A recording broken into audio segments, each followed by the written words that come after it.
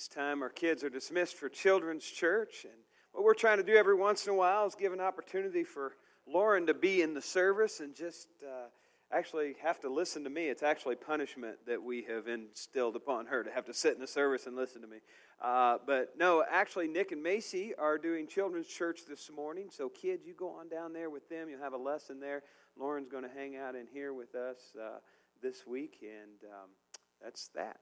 The rest of us, we're going to turn our attention to the life of Christ. We just finished up talking about Jesus in the Old Testament and how all of the prophets predicted all of the things that Jesus would be, who he was, so on and so forth. And we ended with the birth of Christ and how he came into the world and all of the prophecies that predicted that. Today we start a brand new series that we're calling The Life of Christ from Birth to Resurrection. And in its Man of the Millennium issue, Time magazine had this to say. Now, think back to Y2K, 1999, all that good stuff. This is what Time magazine said some 20 plus years ago. The memory of any stretch of years eventually resolves to a list of names, and one of the useful ways of recalling the past 2 millenniums is by listing the people who acquired great power. Muhammad, Catherine the Great, Marx, Gandhi, Hitler, Roosevelt, Stalin, and Mao come quickly to mind.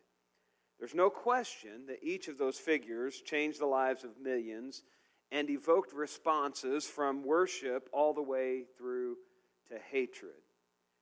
It would require much exotic calculation, however, to deny that the single most powerful figure, not merely in these 2 millenniums, but in all of human history, has been Jesus of Nazareth. Not only is the prevalent system of denoting the years based on an erroneous 6th century calculation of the date of his birth, but a serious argument can be made that no one else's life has proved remotely as powerful and enduring as that of Jesus Christ. That's what Time magazine had to say. Does that shock you just a little bit that they would have that many kind words to say about Jesus? In other words, they recognize, even the skeptic recognizes, that when Jesus came as a child, time was split in 2. We base our calendars before Christ, BC, after he came here, Anno Domini, in the year of our Lord, is what that means. A lot of people think it means after the death of Christ. No, it's Anno Domini, in the year of our Lord. If it was after the death of Christ, we're missing 33 years in there. So it's before Christ, Anno Domini, in the year of our Lord. But why is this important? Why would they think so importantly of Jesus? Why would Time magazine say that? Why would the people in the world back then, why would historians split time in half when Jesus came? Is it just because of the words that he spoke? Was it just because of the period that he lived in? I don't think it's that. I think it's much more than that. Today, as we've mentioned, we're kicking off a brand new series that will take us all the way up to Easter Sunday. And the idea of this series is to take a look at some of the stories in the Gospels. Those are the first 4 books of the New Testament. We're going to take a look at some of the stories in the Bible concerning Jesus' life and how, if we look at those stories of his life, we might be able to make his life and his actions a part of our life. If we look at the way he approached things, the way he lived out his trust in the Father, how he treated other people. There's a bunch of different things we can look at in the life of Jesus and maybe apply them to our lives and maybe draw us closer to who he is and also to maybe win people to him. So the goal of every Christian, I believe, and maybe you disagree with me, but I think the goal of every Christian, at least anyone who claims to be a Christian, should be to become as much like Jesus as we possibly can in everything that we do and say. Would you agree with me on that? That should be our goal. This reminds me of a story about a preacher who had a terminal illness, and he became bedfast with this illness, and he had a couple members of his congregation that he called, and he wanted them to be by his bedside. One of them was a politician. One of them worked for the IRS, and they both arrived at the house. They walk into the room, and he's got a seat set up on either side of the bed, and he asked the politician to sit here on his left, and he asked the IRS agent to sit on his right. And they both walk into the room, they sit down, and they sit where he asked them to. They made small talk for a little while and kind of carried on a conversation. Finally, the politician spoke up and said, "Preacher, I had no idea that you cared this much about us, that you wanted the two of us to be here when you passed away." Preacher spoke up and said, "Oh, it's not that at all. I was reading in my Bible the other day, and it reminded me of how Jesus died between two thieves. And I just want to be as close to him, as much as I can be like him as possible." Yeah. All right. You know, that was originally about two lawyers, but I didn't want to hurt Alan's feelings, so I changed it for you, Alan. He's in the nursery. He's probably watching. I hope he didn't hear it. Don't tell him, guys. Okay, anyway. See, here's the deal. I hope that as we study these words of Jesus, as we look at his life, my hope is to give you some highlights of his life that we can make a part of our own lives so that we can seek to be more like him in everything that we say and everything that we do. Because here's the deal. Jesus' life was not just about being a religious teacher who said some nice things about loving your neighbor and forgiving people and not judging people and all of those other things that he said. Jesus' life, when he lived it here, it had a purpose to it. It's hard for me to imagine Jesus wasting even one moment of his life because he was so purpose-driven to accomplish the Father's will. He knew he only had a few short years to carry out everything that God wanted him to do so that he could impact the world, not just while he walked it, but for all of eternity.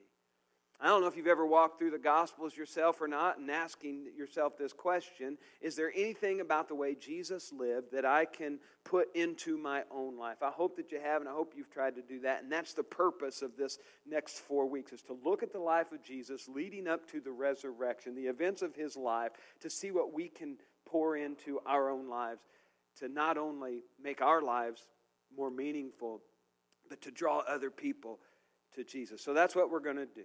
And my intention is not to focus on the events so much, like, you know, here's a timeline and follow this and so on and so forth, this is what happened, but rather focus on some principles in how Jesus lived his life that we can place into our own. So, here we go, right?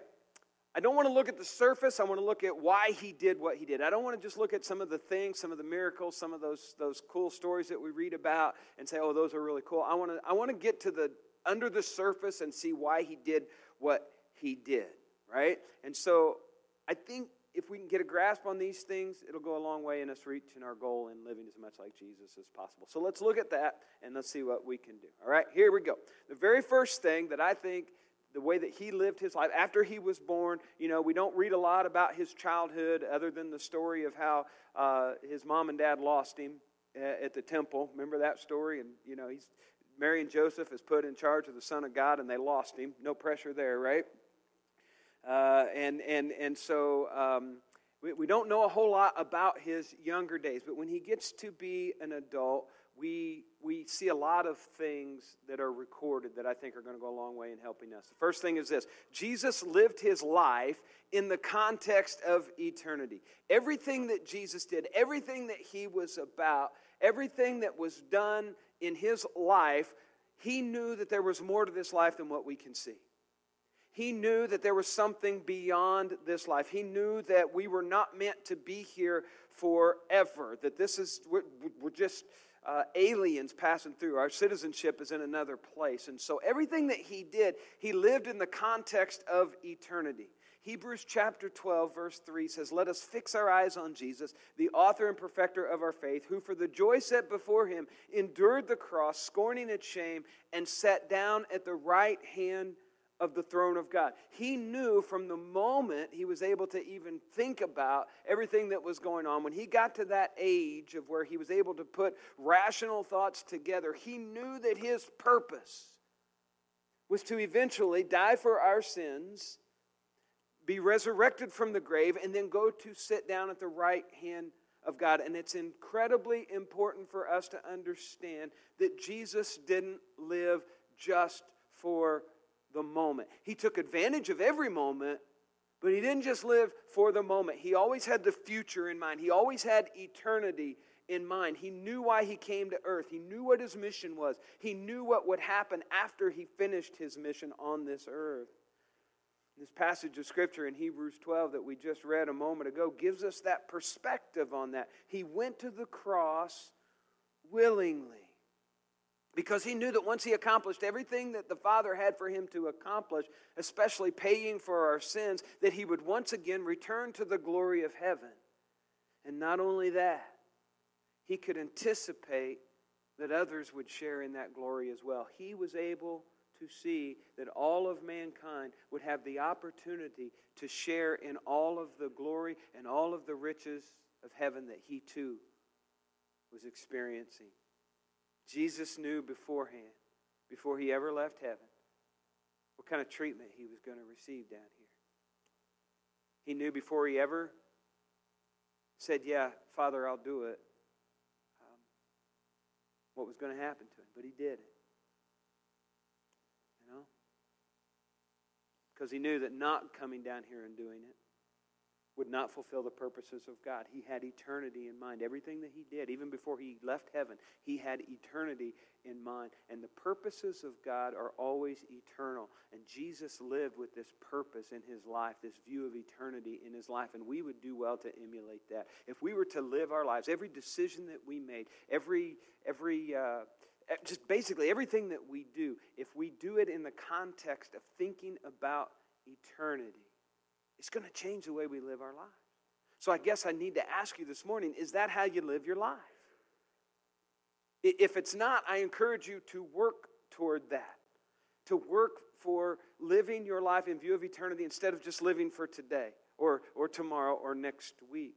And I think what happens a lot of times is a lot of people, they live for the moment because they want to fully experience what they think every day has to offer them. And that's not necessarily a bad thing. I mean, Jesus even said, I've come to give you life and give it to the fullest. And so some people are just living for the day, trying to live life to the fullest. And that's not all bad, to live your life completely, just like that. It's not all bad. It's not the desired way of the Father. But there are some benefits to it. Second, others only live for today because they're afraid of what tomorrow might bring. There are some people who live so much in fear. They're so crippled by fear because they don't know what's coming up. And they live in these chains. They live in this bondage of fear. Besides, they say, Jesus said it himself, today has enough trouble of its own. So why focus on the troubles of tomorrow? But Jesus said that's not a healthy way to live your life. If you're living your life that way, that's not healthy. Fear of the unknown is not healthy. Because the problem with both of these perspectives, if you're living your life just for today, you're just living for the moment, whether you want to enjoy that moment or whether you're afraid of tomorrow, whatever the case may be, it has a tendency for us to make our lives more self-centered. We become more focused on ourselves when we just live in the day. We become uncaring for others. We become uncaring for the eternal purposes of God. If you want to be fruitful, if you want to be an effective disciple of Jesus, if you want to become as much like him as possible, you need to live understanding that how we live can have an eternal impact, not only on yourself, but on the people around you, the lives that we touch. If people can see that we live for purposes outside of ourselves, it makes a difference. When they look around and they see the world is just so selfish, but then they see there's these group of people who call themselves Christians, who are not living for themselves, but who are living for other people and for Christ and for the eternal purposes, there's something attractive about that. And people are going to see that, and they're going to want to come to know more about who this Jesus is and why you're acting like you're acting. And so the way to do that is to live your life in the context of eternity. And the second way Jesus lived his life is to glorify the Father. Jesus was never about his own agenda. His life was always about doing whatever the Father wanted him to do, even to the point of going to the cross and dying for our sins. And if you really want to get an idea of how big this deal was for Jesus, you just read the Gospel of John. Jesus, in the Gospel of John alone, Jesus references his Father 102 times. in the Gospel of John.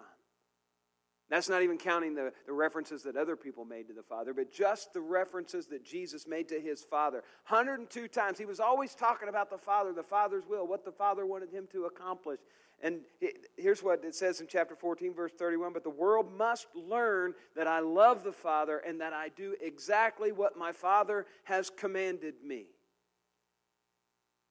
He said this knowing that just in a few short hours, he's going to be nailed to the cross as a completely innocent man.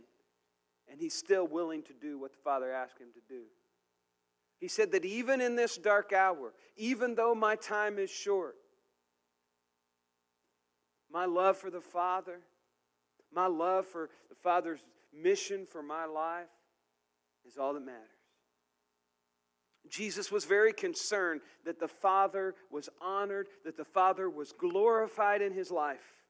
He mentioned that he came from the Father, that his mission was from the Father, that the Father would validate him whenever he rose him from the grave. And then the Bible talks about how one day he's going to come back and every eye will see and every knee will bow, confess, every tongue will confess.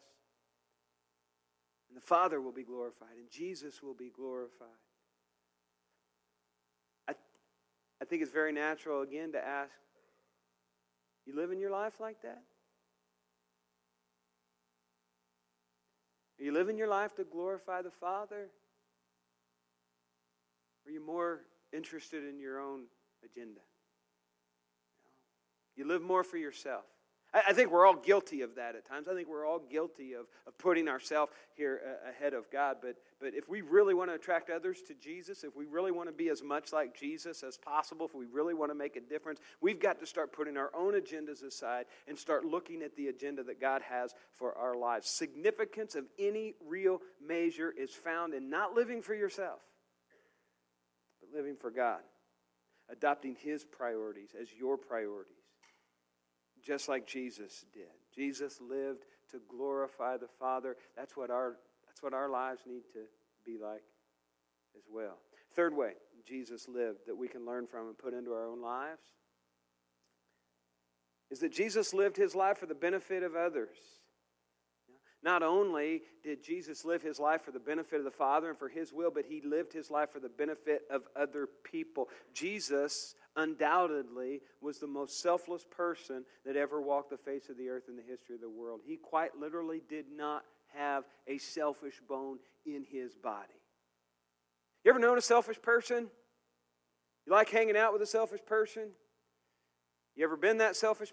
No, you don't have to answer that. All right? We've all been that selfish person on occasions, right? You have, I have.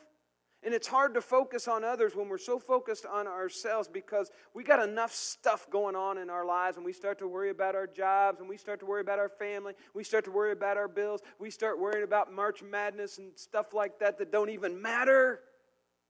And we lose sight of people around us. I heard a story about a mother who was preparing pancakes for her son one morning for breakfast. Kevin was 5 years old. Ryan was 3 years old. The boys began to argue over who would get the first pancake. Mother saw an opportunity for a great moral lesson.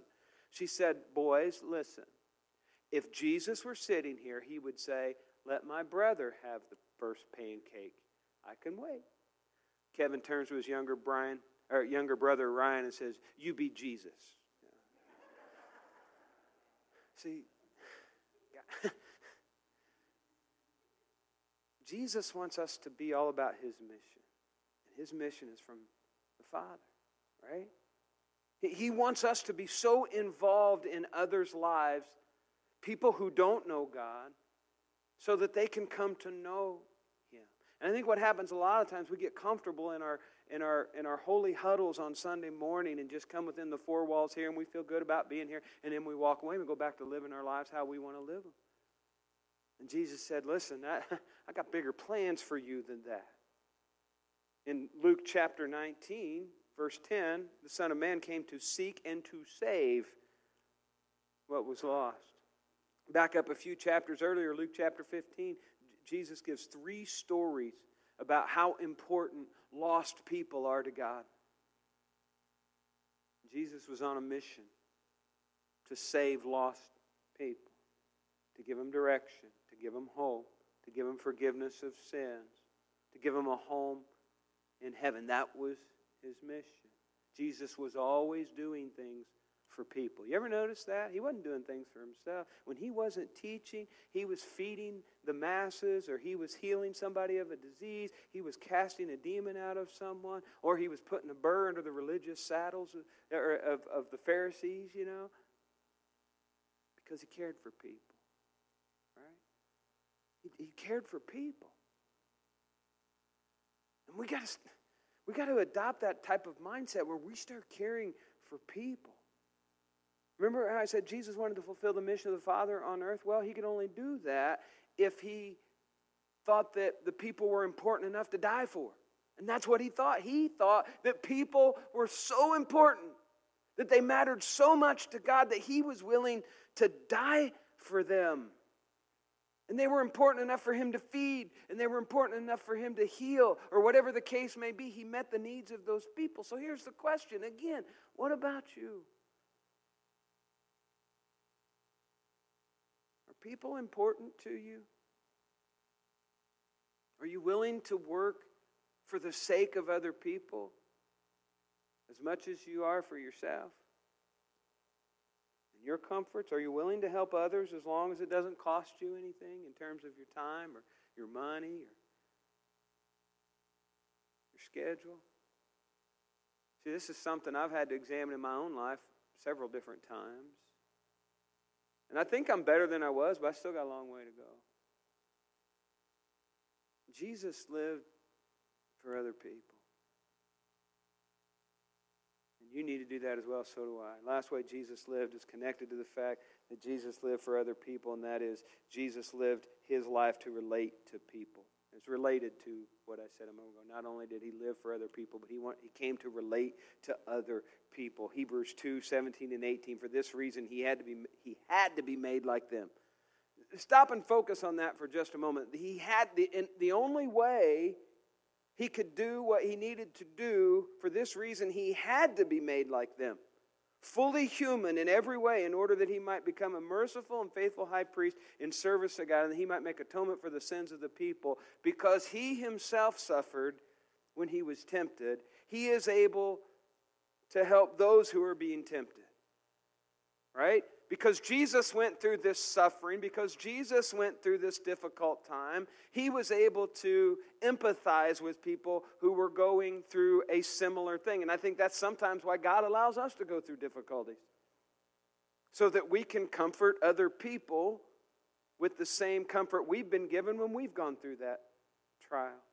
And I think one of the biggest challenges of the church today is to show the world that Jesus is just as relevant today as he was when he walked the earth. Because most people will acknowledge that Jesus lived. Most people will acknowledge that he was at least a great leader and a great teacher. But the church today has to show the world that he's just as relevant today as he was when he walked the earth. Right? How do we do that? The good news of Jesus, the gospel as we call it, is always relevant. But the problem is the world sees the church as irrelevant. And so they naturally figure that this Jesus that the church talks about, he was just a figure in history. But that's not the case. Jesus took on human form. He had skin that got cold. If he lived in Indiana, he too would probably be saying, really? You know, maybe. I don't know. Yeah. That's not in the Bible, but I think if you read between the lines, he said that. Okay? He had to eat. He had to drink. He had to take a bath. When he was a baby, he had to have his diaper changed or whatever they used back then. I don't know. He was susceptible to sickness. He was human. He faced every temptation that we faced. He knew what it was like to be loved. He knew what it was like to be rejected, even by those who said they loved him. The pain that he suffered on the cross. It wasn't just spiritual pain, even though that was pretty intense and pretty hard. The rejection of the Father, I cannot imagine the pain that was. But as he bore our sins and was rejected by the Father, he was also being physically mutilated. scourged, nails driven through his wrists and his feet.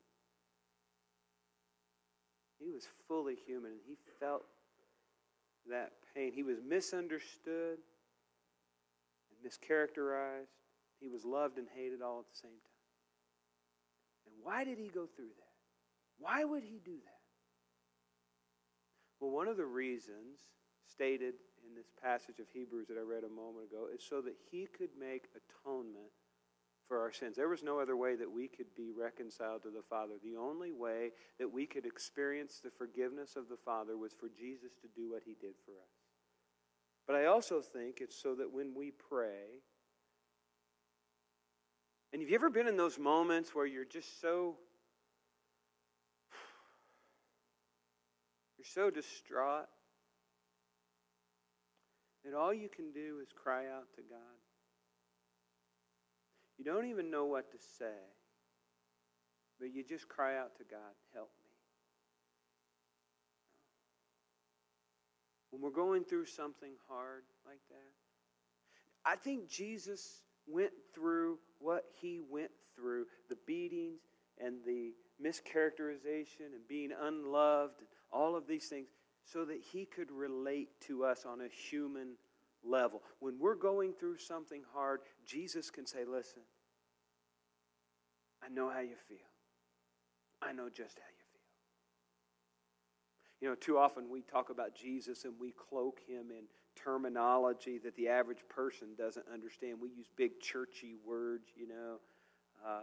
Just a quiz. How many of you grew up, or let me start differently. How many of you did not grow up in a church like what you're in right now? How many? Just raise your hands. Fine. Okay. For those of you who did not grow up in a church like what you're worshiping in right now, there's probably words and phrases that have been thrown around, maybe even from up here. For me, maybe in a song, maybe from a communion meditation that we don't understand. Right? I've used the word, I've heard Mike use the word propitiation. How many of you know what that means? Exactly. I had to look it up myself, you know, whenever I'm looking at it. It means that the sacrifice of Jesus satisfied the wrath of God. So if all of you guys who are sitting here in this church and been going here for all these years don't know what it means, how many of you know what dispensational premillennialism is?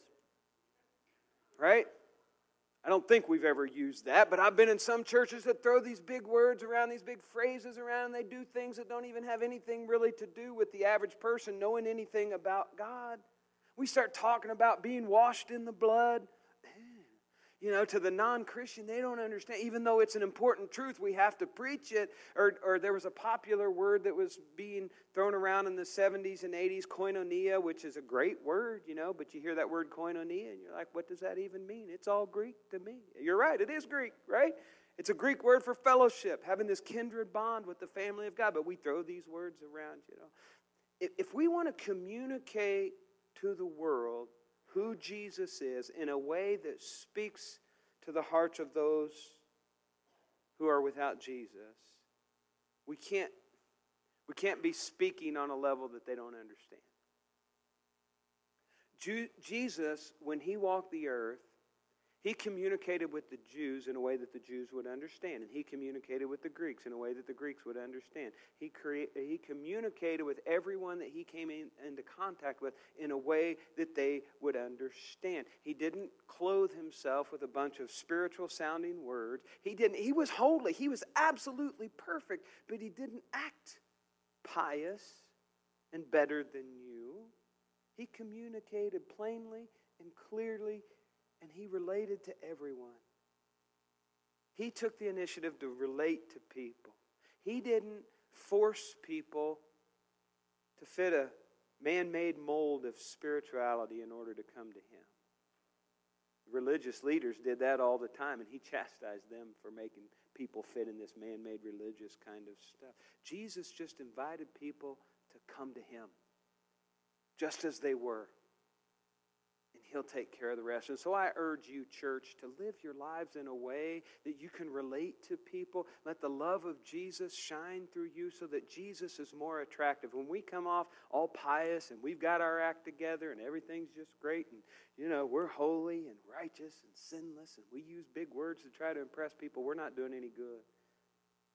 Paul says in 1 Corinthians chapter 9, that, and this is something we all should be interested in, though I am free and belong to no man, I make myself a slave to everyone to win as many as possible.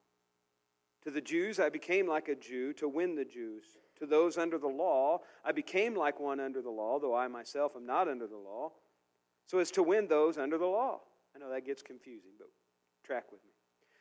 To those not having the law I became like one not having the law, though I am not free from God's law, but I'm under Christ's law, so that I could win as many as possible, basically. That's what Paul was saying, to win those not having the law. To the weak I became weak, to win the weak. I have become all things to all men, so that by all possible means I might save some. I do all this for the sake of the gospel, that I may share in its blessings.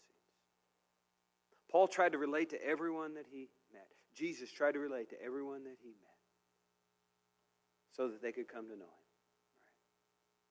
Sam Walton, in the mid-90s, was named one of the richest men in America.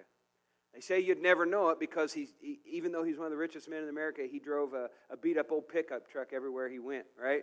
And someone asked him one time, says, you're one of the richest men in America. Why don't you drive a Rolls Royce or something like that? Why do you drive that old beat-up pickup truck?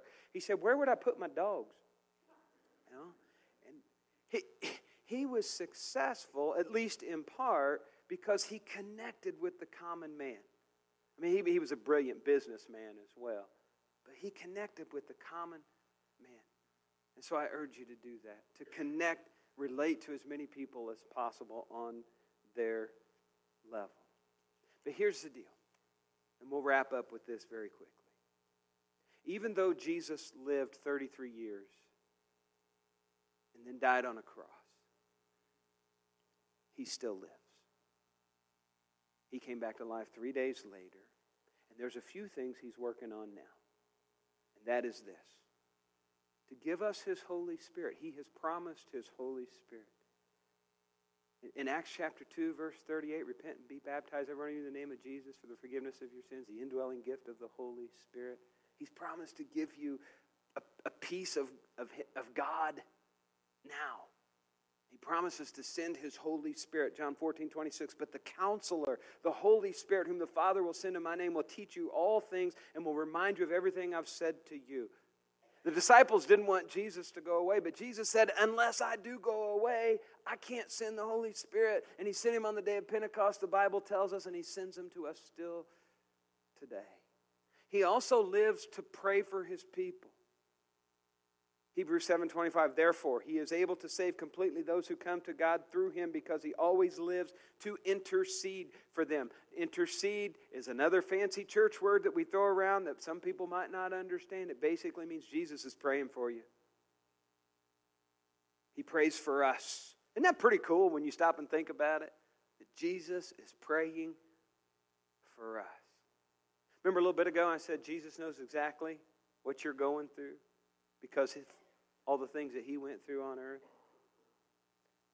I think that plays a part in how he prays for us. He can say to the Father, Father, I know what they're going through. And it's something else. It's hard. It's difficult. He's praying for you like that. The thought of that is just more than I can comprehend. It's pretty awesome. The Bible also tells us that Jesus lives to prepare a place for us. John chapter 14, verse 2, in my Father's house are many rooms. If it were not so, I would have told you. I'm going there to prepare a place for you. He is currently preparing a place for us in heaven. If you have the gift of eternal life that Jesus offers, he's preparing a place for you. If you don't have the gift of eternal life that he offers, then we want to give you the opportunity to make that decision today to confess Jesus as the Christ, to repent of your sins, to be baptized into Him for the washing away of your sins and the indwelling gift of the Holy Spirit so that you can live as much like Jesus as possible. Jesus wants to see you in heaven, church. He wants to see you there. And for those of you who might be watching online and you've not made that decision, we encourage you to text READY to our church connection number that you're going to see on the screen. Those of you who are here in the service, you can either come forward, you can text that word READY as well. If you'd like to do it that way, we'd reach out to you and we'd love to see you become a part of the body of Christ who not only would be saved to spend eternity in heaven with Jesus, but you would see that there's more to this life than what you're doing. That you can live with eternity in mind. You can live for other people. You can be about His mission. You can do your best to relate to other people so that you can take people to heaven with you. I'm going to ask you to stand with me. And if you have a decision that you need to make today, we encourage you to come. Or maybe you just need to, right where you're at, you just need to spend some time in prayer saying, God, help me to get my agenda out of the way. Help me to get my own purposes out of the way and start focusing on what you want for my life. Let's pray together.